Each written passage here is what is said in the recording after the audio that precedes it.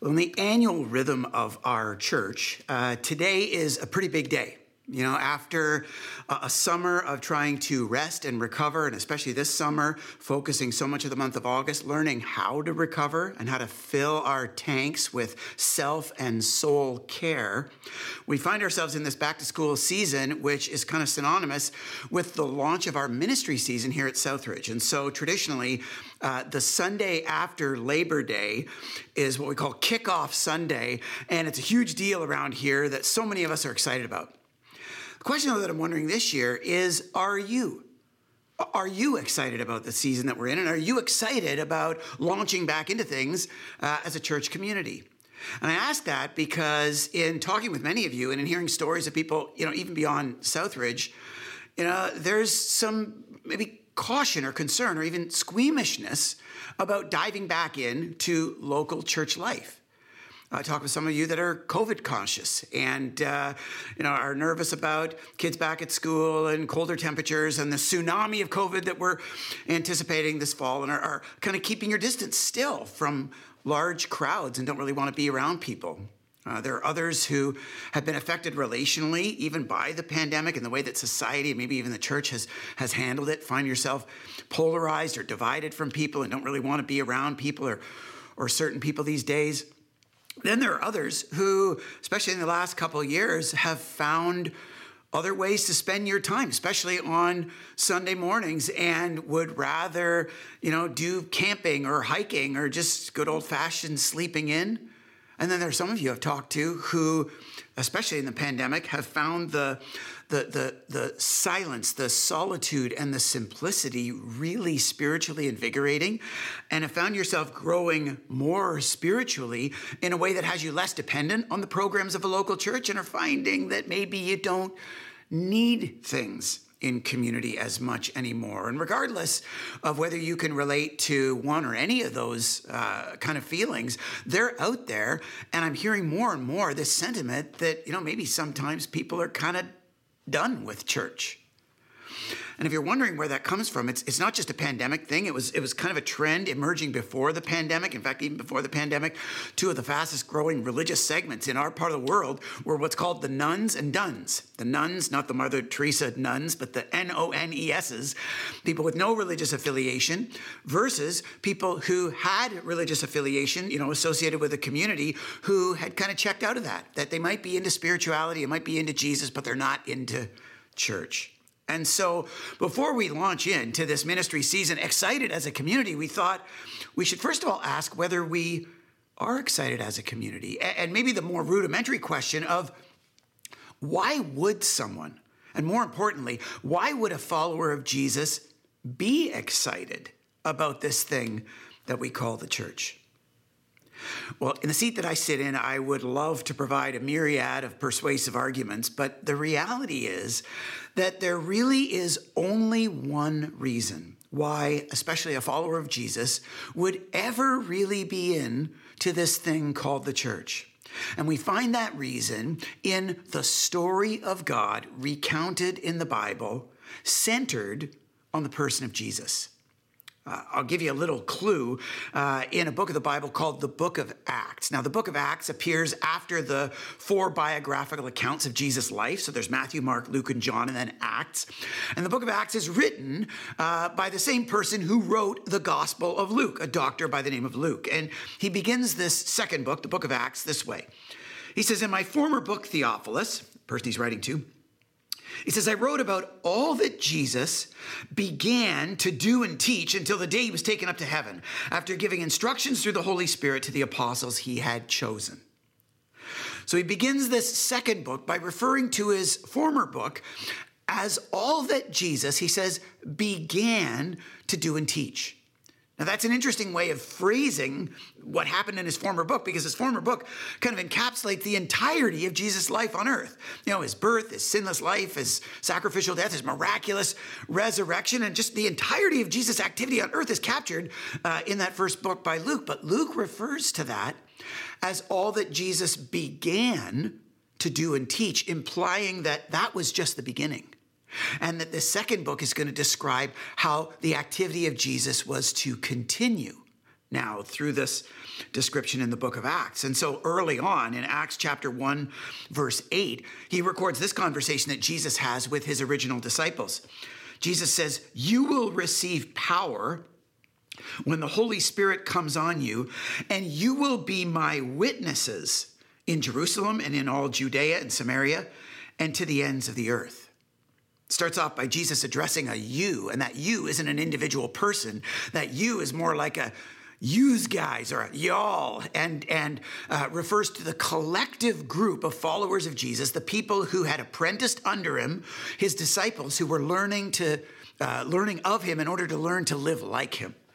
And he says to these disciples that as a result of his resurrection, they're going to receive a resource in the form of the Holy Spirit, the same resource that empowered him to live the way that he did on earth.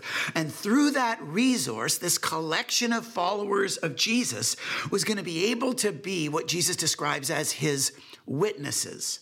A witness being a person who validates the truth of something.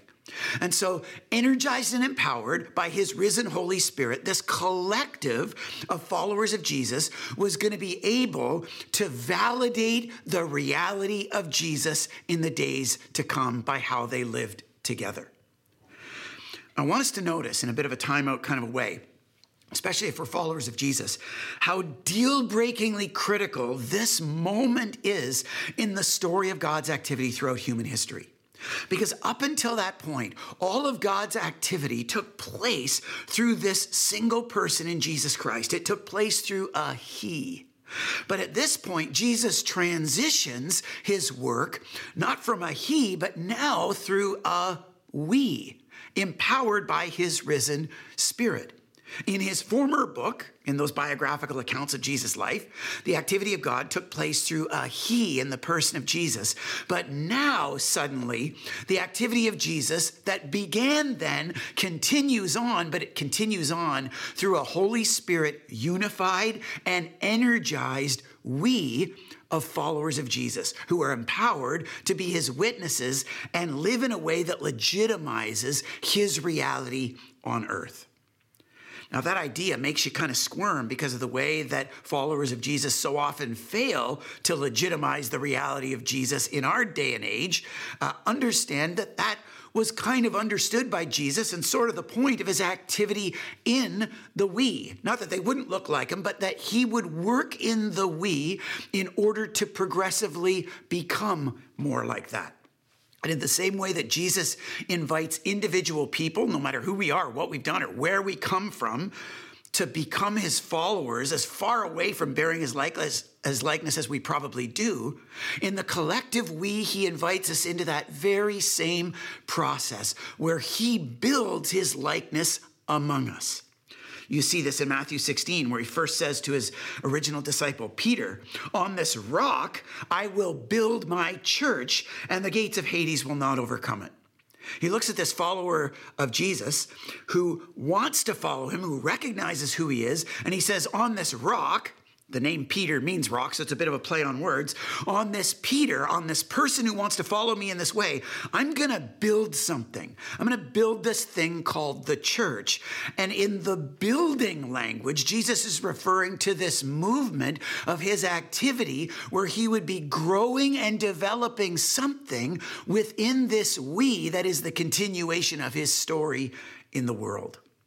Take a look at what it says in Ephesians chapter 4. There it says, Jesus makes the whole body fit together perfectly. And as each part does its own special work, it helps the other parts grow so that the whole body is healthy and growing and full of love. This is a description of the way that Jesus wants to work in the we today. Here the Apostle Paul refers to the church, the collection of followers of Jesus, as a body. He compares it to a physical body, and individual followers of Jesus would be represented as individual, body parts, unique among all of us, but interconnected and joined together as a we. And he says that as this we, in whom the life of Jesus dwells and permeates, that Jesus is busy growing something. He's developing something. He's making something among followers of Jesus so that over time we can be increasingly healthy. And as we're growing, we can be increasingly full of love. And as we are, we're able to be those witnesses who validate his reality in the world. At the end of the day, that really is the one and only reason why a follower of Jesus would be into this thing called the church today. Because on the one hand, as a follower of Jesus, we are the church. And on the other hand, the one thing that Jesus is into these days is the church in growing and developing and building it into a picture of his life and love in the world. Right? We can give lots of other, maybe persuasive arguments, but the bottom line is that really is the only ultimate reason that the identity of a follower of Jesus is to be the church, and the function of a follower of Jesus is to build the church, both unified and empowered by the risen Spirit of Jesus as he continues to tell his story in the world today. Look at what it says in Ephesians chapter 2. This is another image that the Apostle Paul uses. He says, as a result of Christ's work, you are no longer foreigners and strangers, but fellow citizens with God's people and also members of his household, built on the foundation of the apostles and prophets, with Christ Jesus himself as the chief cornerstone. In him, the whole building is joined together and rises to become a holy temple in the Lord. And in him, you too are being built together to become a dwelling in which God lives by his Spirit. Again, instead of a physical body metaphor, the Apostle Paul uses a different image, this time a building, where individual followers of Jesus are like bricks or building blocks that Jesus is assembling together. And in whom, again, just like a body, in whom Jesus is dwelling, he is building and growing and developing this collective we in order to paint a picture of him in the world. That's the vision of the church that Jesus invites followers of Jesus into today, to live as a collective we and to allow him to function in and through the collective we to reveal himself to the world. It's not enough to respond, as outrageous and amazing as it is, to respond to the invitation of Jesus, to be forgiven and set free of your past sin and to be empowered to a new life with him personally and individually. Jesus invites us into more than just Jesus and me. He also intends for us to experience a Jesus and we, where together we function as his bride, his body, and his building in whom he dwells, called the church. Now, that's not to say that participating as a we does not come with its challenges or struggles. In fact, in the coming weeks, we want to take an honest look at some of those struggles and some of those primary reasons why people would kind of check out of church, or why people these days would be done with church. Things like the pain that the church causes and its ineffectiveness at times, or just the sheer embarrassment of being associated with so much of it that we see in the media these days. We're going to take an honest look at that, but for today, I want us just to take a step back and be compelled by the picture that Jesus is trying to create through the church, and more importantly, be compelled by the continuation of the story of Jesus that exists today in this we that he calls the church. Are we compelled by the fact that God is continuing to tell the story of Jesus today, and he's doing it through this thing called the church? Many times around here, we describe the story of God through the structure of a story that we refer to called the monomythic cycle, the single pattern or structure of a story, especially an epic narrative. If you've been around here enough, you know that I've walked us through this many times, this pattern or structure of a story that begins with an original ideal, kind of that once upon a time moment, and then soon after, conflict emerges. And the conflict is where the plot kind of develops, and the plot thickens as that conflict intensifies and things go from bad to worse, all the way to the point in the story where it hits rock bottom. But then at that rock bottom moment, there's a surprising twist. And coming out of that surprising twist in the story, we see an era of restoration only to lead to a superior ideal that is over and above beyond the original ideal, the happily ever after that's better than the once upon a time. in the story of God told in the pages of the scriptures. That's where we find ourselves today. Beginning with God's vision of creation, creating humanity as his image bearers. But because of our desire to deviate and go independent from him, we chose our own path and brought sin into the world. Throughout the Old Testament, you see sin only intensify, kind of illustrative of humanity's futility to address the issue of sin our way, to the point where by the end of the Old Testament, the people of God have kind of hit rock bottom. They've been kind of abandoned, conquered, defeated, divided, and are feeling like God has left them. And all of a sudden, the surprising twist of the story of God appears in the person of Jesus, not just in his life, death, and resurrection, but in the fact that God intervened on our behalf in a way that we never could. And by sending Jesus to earth to live sinlessly and die sacrificially and rise miraculously, his Holy Spirit became available to indwell and empower the lives of forgiven believers, to unite them together for the era of restoration called the church that will one day lead to the promised return of Jesus, who's going to set up his new heaven and new earth even more spectacularly than the original creation we read about in Genesis. Gang, that's the story of God. And on this kickoff Sunday, September 11th of 2022, do we realize and are we gripped by the fact that today we find ourselves in the middle of this era of restoration, where the risen Jesus continues to tell his story through this unified and empowered we that we, you and I and us together, get to be a part of. And if we're not gripped by the story that God continues to tell through Jesus, through the church, can we at least take a step back and be gripped by the person of Jesus in a fresh way? Because the story that God continues to tell through Jesus, remember, began with the person of Jesus on earth, a person of Jesus who demonstrated compassion like we've never seen before, that moved slowly and noticed people, especially those on the margins. The story of Jesus began with a Jesus who demonstrated such humility that he always took the seat of least honor and was always able to orient himself to the other. The story of Jesus began with a Jesus who demonstrated such a graciousness that he consistently and willingly was able to turn the other cheek, even and especially when people closest to him hurt him the most.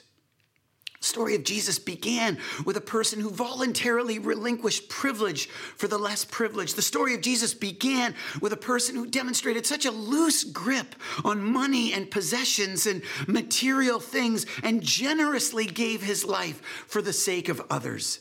The story of Jesus, it began with a yieldedness to God that said, not your will, not my will, but yours. And the story of Jesus began with such amazing, incredible, miraculous, transformative, and healing power. That's how the story of Jesus began through the person of Jesus. And that's how it intends to continue today through you and me together as a we. Take a look at what it says in Ephesians chapter 1. It says there, God placed all things under Jesus' feet and appointed him to be head over everything for the church, which is his body, the fullness of him who fills everything in every way. Understand that the definition of the church is not some spiritual shopping mall that is some third-party entity that peddles some spiritual goods and services that you can kind of, receive or purchase or contribute to in a way that competes with every other way of spending time. The church is the manifestation of Jesus in the world today. It's the continuation of God's story in our day and age. And I hope that today we can take a step back and be gripped by that opportunity, let alone to be gripped by the person of Jesus who wants to continue telling that story today. Because the fact is, it's only as we're gripped by Jesus and the story he continues to tell today that we're going to be gripped by this thing we get to be a part of called the church. In fact, the way that we've described it internally is it's only as we allow ourselves in a fresh way to become completely undone by Jesus again that we'll actually reclaim his vision for the church and be undone with church. It's only as we become undone with Jesus that we become undone with church. And so for the next 3 weeks, we're going to dive into that head on. And like I said earlier, we're going to look intensely at some of the main reasons why people these days are tempted to be done with church. The amount of pain that the church causes so many of us, the ineffectiveness of the church so much of the time, and the embarrassment that it can be so often, especially when we see and read things happening, in the media and on our social media scrolls and things like that. If you're feeling that today, know that we're not going to dive into this series judgmentally. We're actually going to dive into it empathetically, appreciating not only that so many of us have felt so many of those things a lot of the time, but Jesus himself wrestled with those very things when he walked the earth. And by staring at the life of Jesus, and again, spoiler alert, becoming overwhelmed and captivated by the person of Jesus, we believe that we can become overwhelmed and captivated in a fresh way with this vision that he has for the collective we among us to be and build this thing called the church. Because at the end of the day, that's the only reason why a follower of Jesus would be into it. Because our identity as followers of Jesus is to be the church, and our function as followers of Jesus is to build the church, empowered by his risen Spirit. You take a look at what it says in 1 Corinthians chapter 12. Apostle Paul there says, now you together, you are the body of Christ, and each one of you individually is a part of it.